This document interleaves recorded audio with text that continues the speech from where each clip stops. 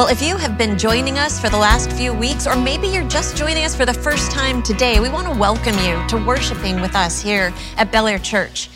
We have been talking about being the church at work, something that we believe our pastors, our leaders, our church believes that this is what God is calling us to in the years and decades and generations to come, the church at work.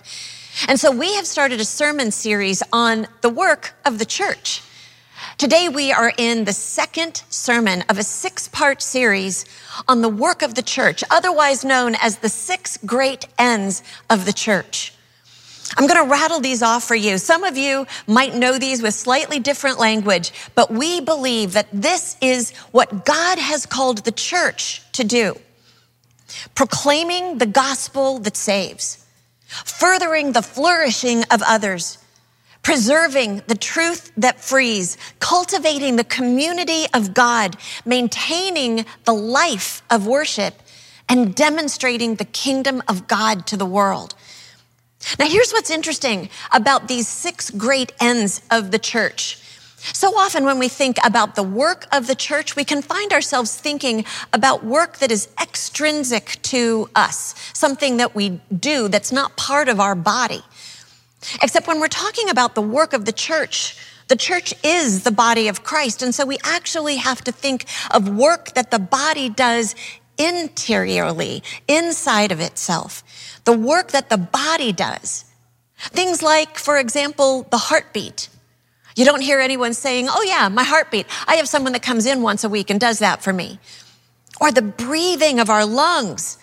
Oh yeah, there's some people that are really good at that. They're called to it actually, so I let them do that. Our liver function, you can see where I'm going with this. All of these systems are part of the life of the body. It's how we know that there is a pulse, much less a purpose. So of these 6 great ends of the church, the life of the church, we don't get to pick one over another. We don't get to do one or two and not all. All of these things work together and define the life of the church, the followers of Jesus Christ, those who have given their lives to Christ and taken up what God has asked us to do. And so today, we have the joy of digging into the second of these, the flourishing of others, furthering the flourishing of society. I want us to go right to Jeremiah 29:7. You'll be familiar with this verse. Pastor Drew has brought it up in a number of his sermons. Jeremiah 29:7. Let's just read it. Seek the welfare of the city where I have sent you into exile, and pray to the Lord on its behalf. For in its welfare, you will find your welfare. Now, whether you believe that or not, this is the word of the Lord, and we give thanks to God for his word. Thanks be to God. So let's look at this one verse of scripture, and let's break it down just a little bit. The first word, seek, is an action verb, an active verb. Seek does not mean, oh, look at, observe. Seek can actually be translated with even more powerful actions. Words like pursue, labor for, work diligently for, go out and do this. And what does God want the Israelites to do? God, through the word of Jeremiah, tells the Israelites, seek the welfare. Oh, welfare. Welfare is a very complicated word these days, isn't it? Sometimes it makes us stop and think, oh no, is she going there? Oh no, is she going there? Some of us might stand against welfare. Some of us might stand for welfare. Some of us might be on welfare. The great news is that this isn't the only way that this word in Hebrew is translated. This word has so many other English words that can take its place. Words like the well-being, the prosperity, the health. You see, it takes a whole lot of English words to try to translate the magnitude of this one Hebrew word, the word shalom. God says to the Israelites, go pursue the shalom of the city to which I have sent you. The shalom of God means the completeness, the fullness, the shalom, the peace that God has built into creation. It has everything in it. Things like justice, dignity, safety, respect, love, kindness, mercy. All of this is part of the shalom of God, the fullness of what God intends. This is what God is telling the Israelites to pursue in the, let's catch this, in the city that I have sent you into exile. And if you are the Israelites in 586 BC, the word of Jeremiah being read to them, this is about the time that everybody goes, hold on a second. Let me put this in context.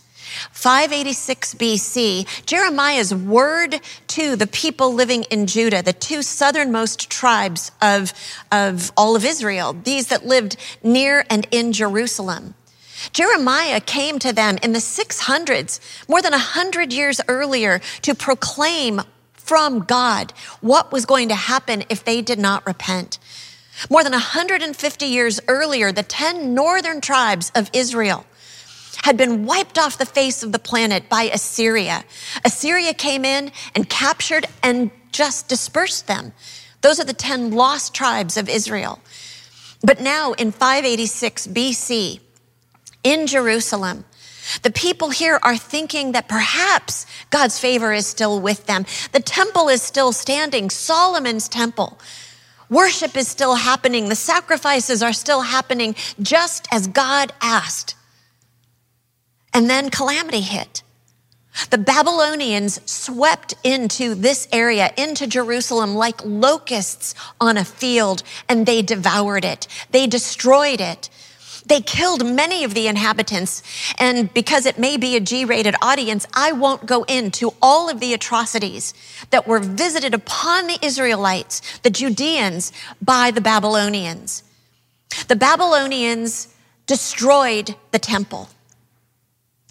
Just stop and think about what that meant to Israelites living in Jerusalem in 586 BC.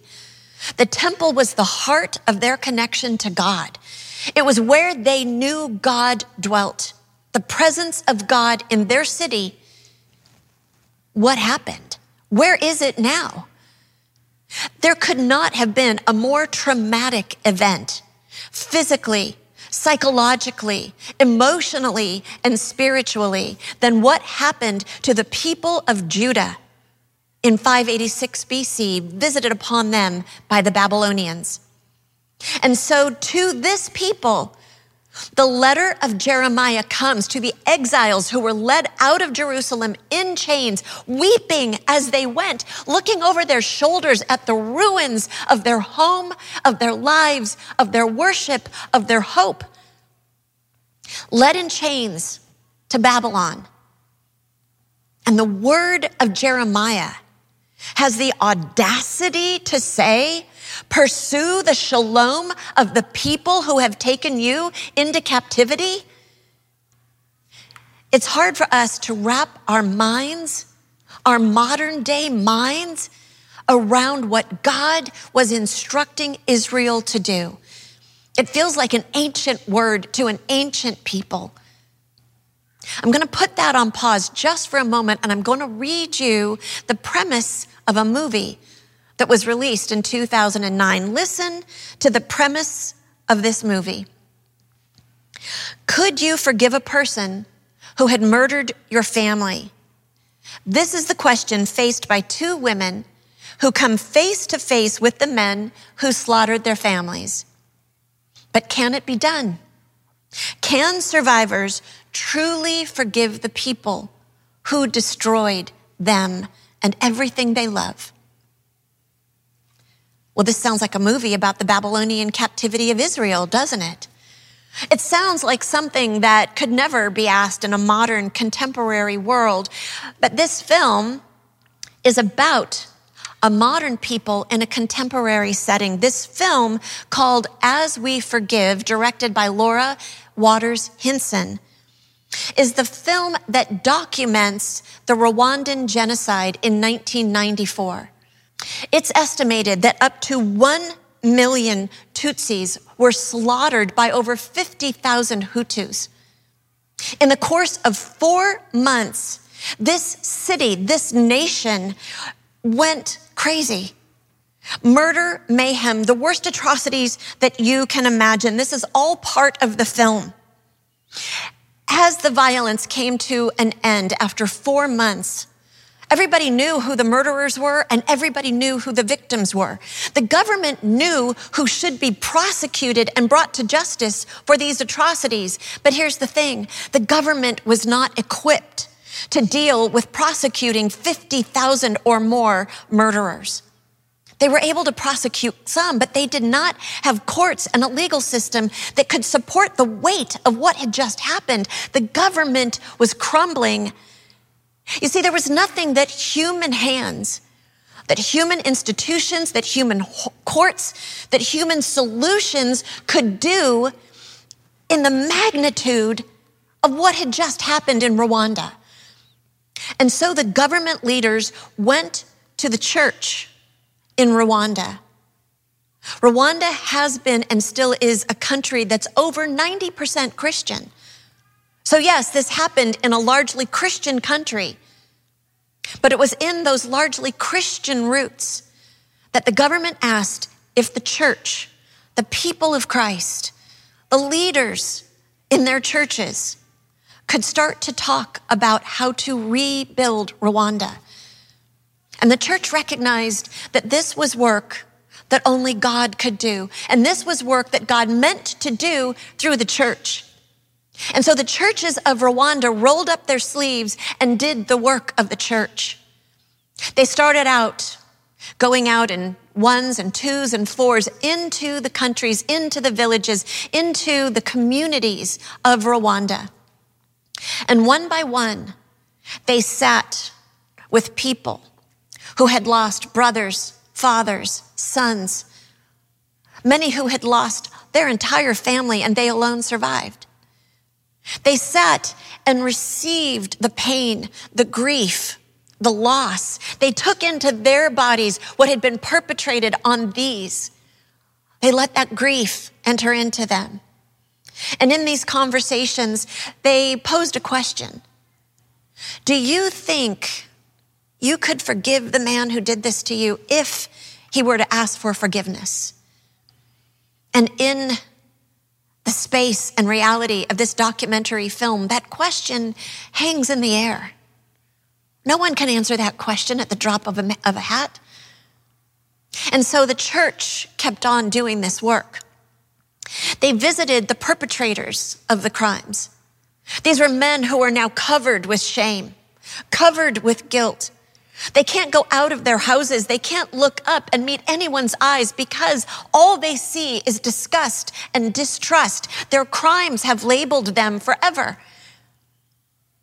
You see, as the court systems failed and so many could not be prosecuted, the government let most people go home.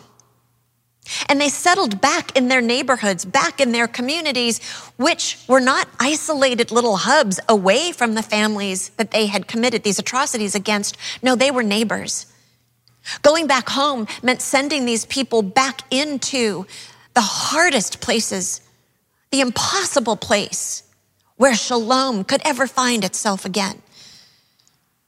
And so the church, doing the work of God, asked the perpetrators, do you think you could ask for forgiveness if the person was willing to hear you? And in the reality of this documentary film, that question hangs in the air. You see, it becomes a theological or a philosophical question. I don't know. Could I? I don't know. What would those circumstances look like? Time passed as the church did this work in Rwanda, and soon it was harvest time. And one of the two women that is the subject of this film needed to do a harvest that she normally would have done with her husband and her sons and her brothers. It was hard work. There was a fruit that they were harvesting, and it needed to be put on a tarp. And then the tarp needed to be shaken vigorously, as hard as you could, to get the hulls to come off of the heart of the fruit. There was no way this woman could do it by herself. And so the church went to the man who had killed her husband and her sons and her brothers and asked if he would like to help her with her harvest. And he walked humbly. He didn't let his eyes look up. He didn't let his heart hope, but he followed the leaders who led him to this woman, and he picked up the edge of the tarp and started shaking it with her. And together, these two started to do the work of the city, harvesting the crop. And soon word spread in this village, something is happening. And the villagers ran to see this miracle. God's work being done right here in our neighborhood. And the villagers entered into the work.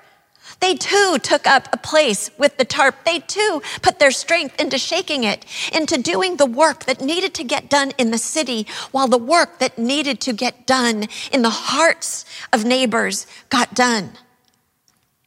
This is how God's shalom, the well-being, the prosperity, the hope, the justice of God started to find its way back into the fabric of Rwanda. My friends, we have to stop and ask ourselves if God can have this expectation of the Israelites there in captivity in Babylon in 586 BC. If God can have this expectation of his church in Rwanda in 1994, don't we think that this is a word to us here in 2021?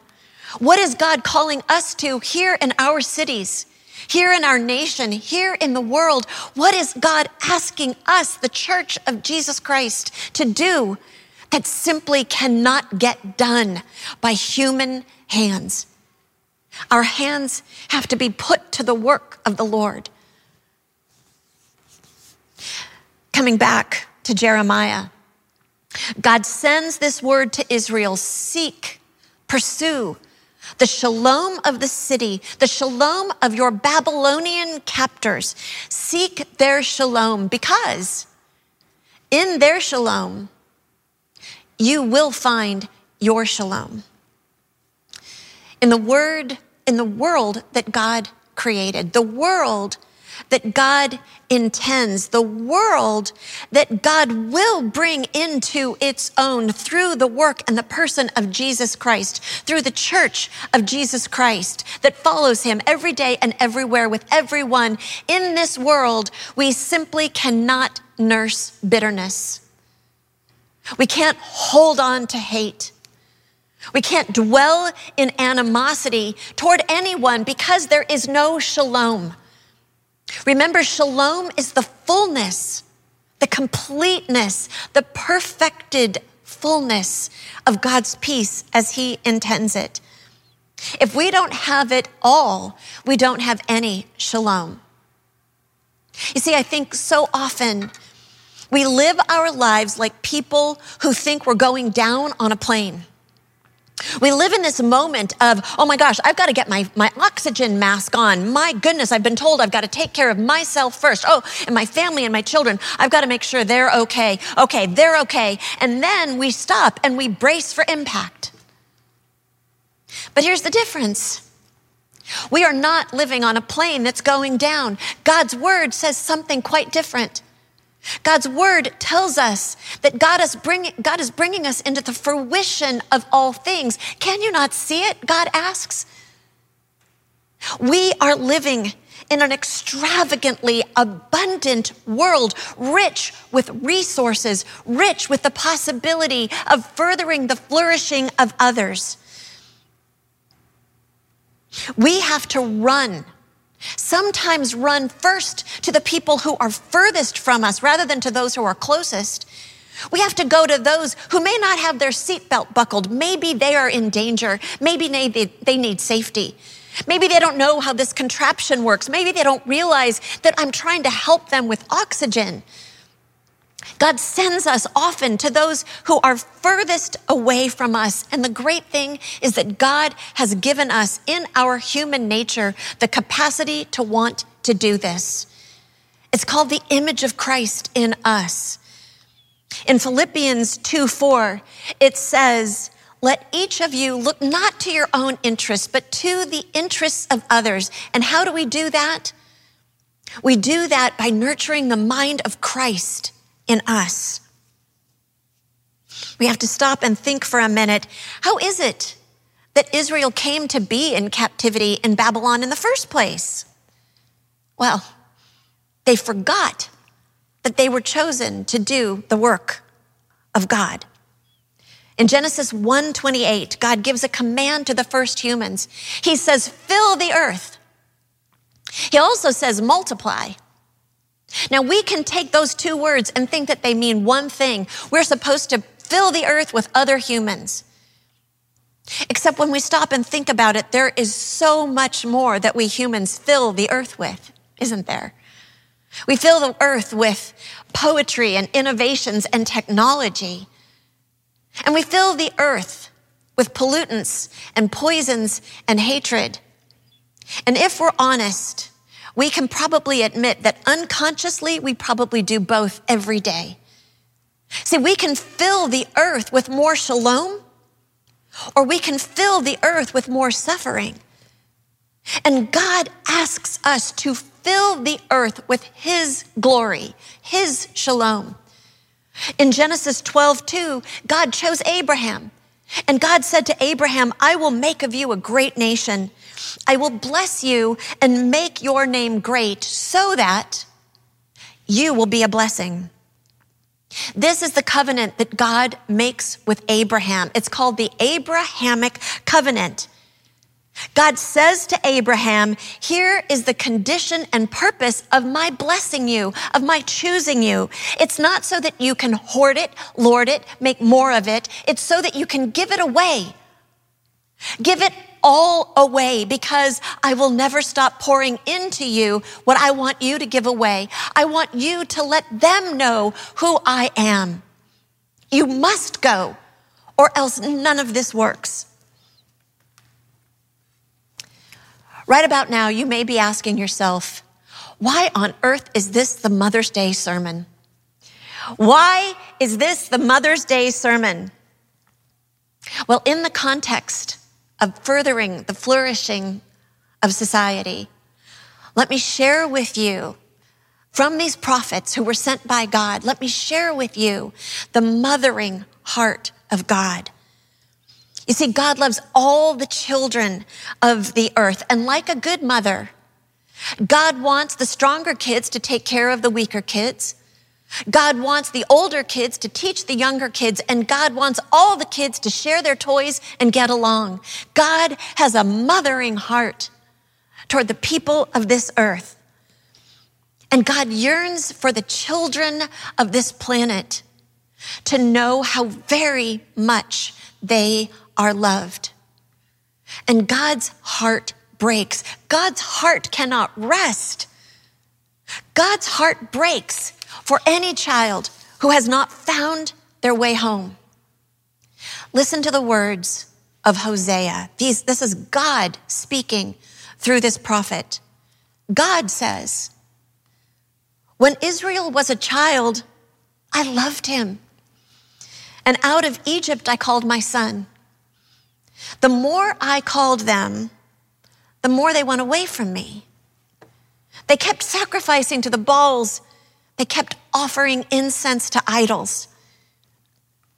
Yet it was I who taught Ephraim to walk. I took them up in my arms. But they did not know that I healed them. I led them with cords of human kindness, with bands of love. I was to them like those who lift an infant to their cheek. I bent down to them. I fed them. And then Hosea goes on and says, God's voice, when I fed them, they were satisfied. And when they were satisfied, they became proud in their hearts. And when their hearts became proud, then they forgot about me. And then Hosea says, look now, you are destroyed, Israel, because you have set yourself against me, against the one who helps you. How is it that God's people got lost doing religion and not doing the work of God? The prophet Micah steps into this and says, hey, it's just not that hard. Micah 6:8 says, he has told you, O mortal, what is good and what the Lord requires of you, but to do justice and to love kindness and to walk humbly with your God. Do justice, love kindness, and walk humbly with your God. These are 3 things that you can do every day to further the flourishing of society.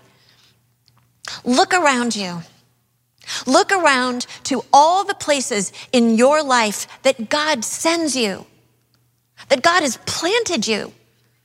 God may have called you from places where it's a lot easier to flourish. From other parts of the world, from other states in the nation, God may have called you to Los Angeles. It may be for your work, but it's for his work. God may have set you in incredibly difficult circumstances. God may have taken everything from you, and you may be thinking, how can I do God's work? Take a look around where you are, the environments that you're in, where God has sent you. You know, I see our church at work, this church. I see our church at work whenever I know that there are congregants here praying for Pastor James and the precious people of the Congo who are being wiped away just in the pursuit of precious metals, of mineral resources. I see the church at work, here in the women of this church, who go down to the Ann Douglas Center and play bingo with women who are transitioning out of heavy and hard circumstances into circumstances of more life. I see our church at work when I see the men of our church coming alongside youth in foster care systems, mentoring them, helping them grow into men who are anchored in God's word and God's purpose for them.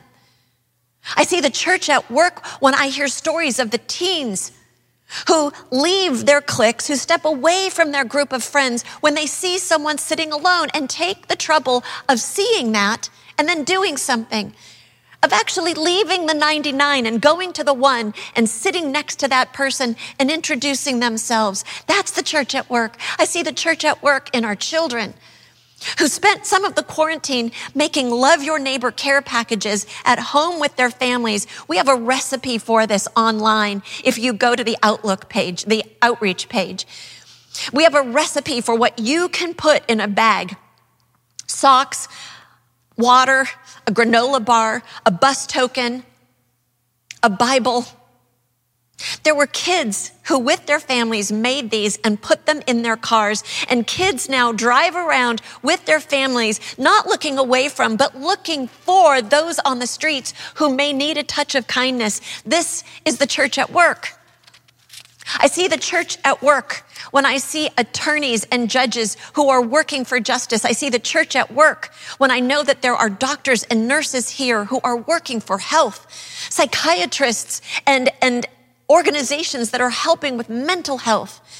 I see the church at work when I know that there are educators, principals, and teachers who are working to grow our children and our college students. I see environmentalists who are caring for creation. I see manufacturers who are creating jobs. And when I look around this church, our church, Bel Air Church, I see all of us coming together and worshiping here, bringing our gifts that we've deployed into the city and coming here to marry our work with our worship, not settling for anything less than the shalom of God as far as we can walk it out wherever we go. This is what we're called to, Bel Air. We cannot be a church where 20% of the people do 80% of the work.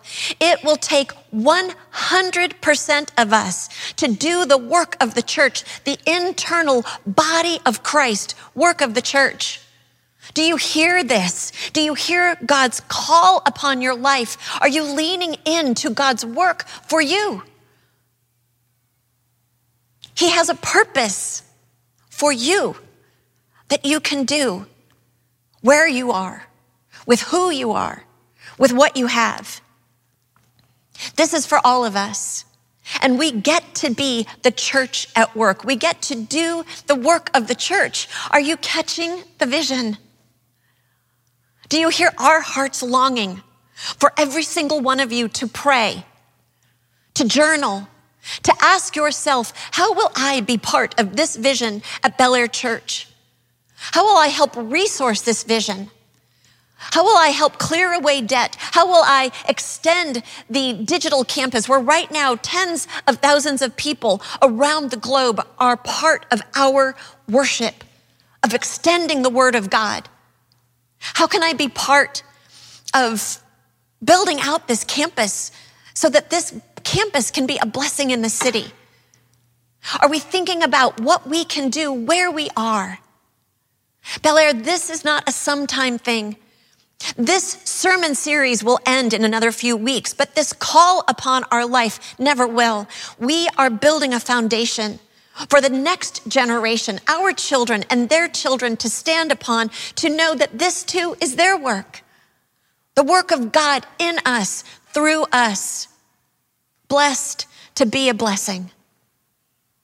Catch the vision. Let's pray.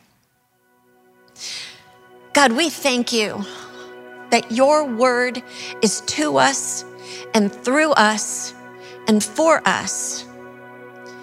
And God, as Pastor Drew has so often said, we don't need to get through the word. We need to get the word through us.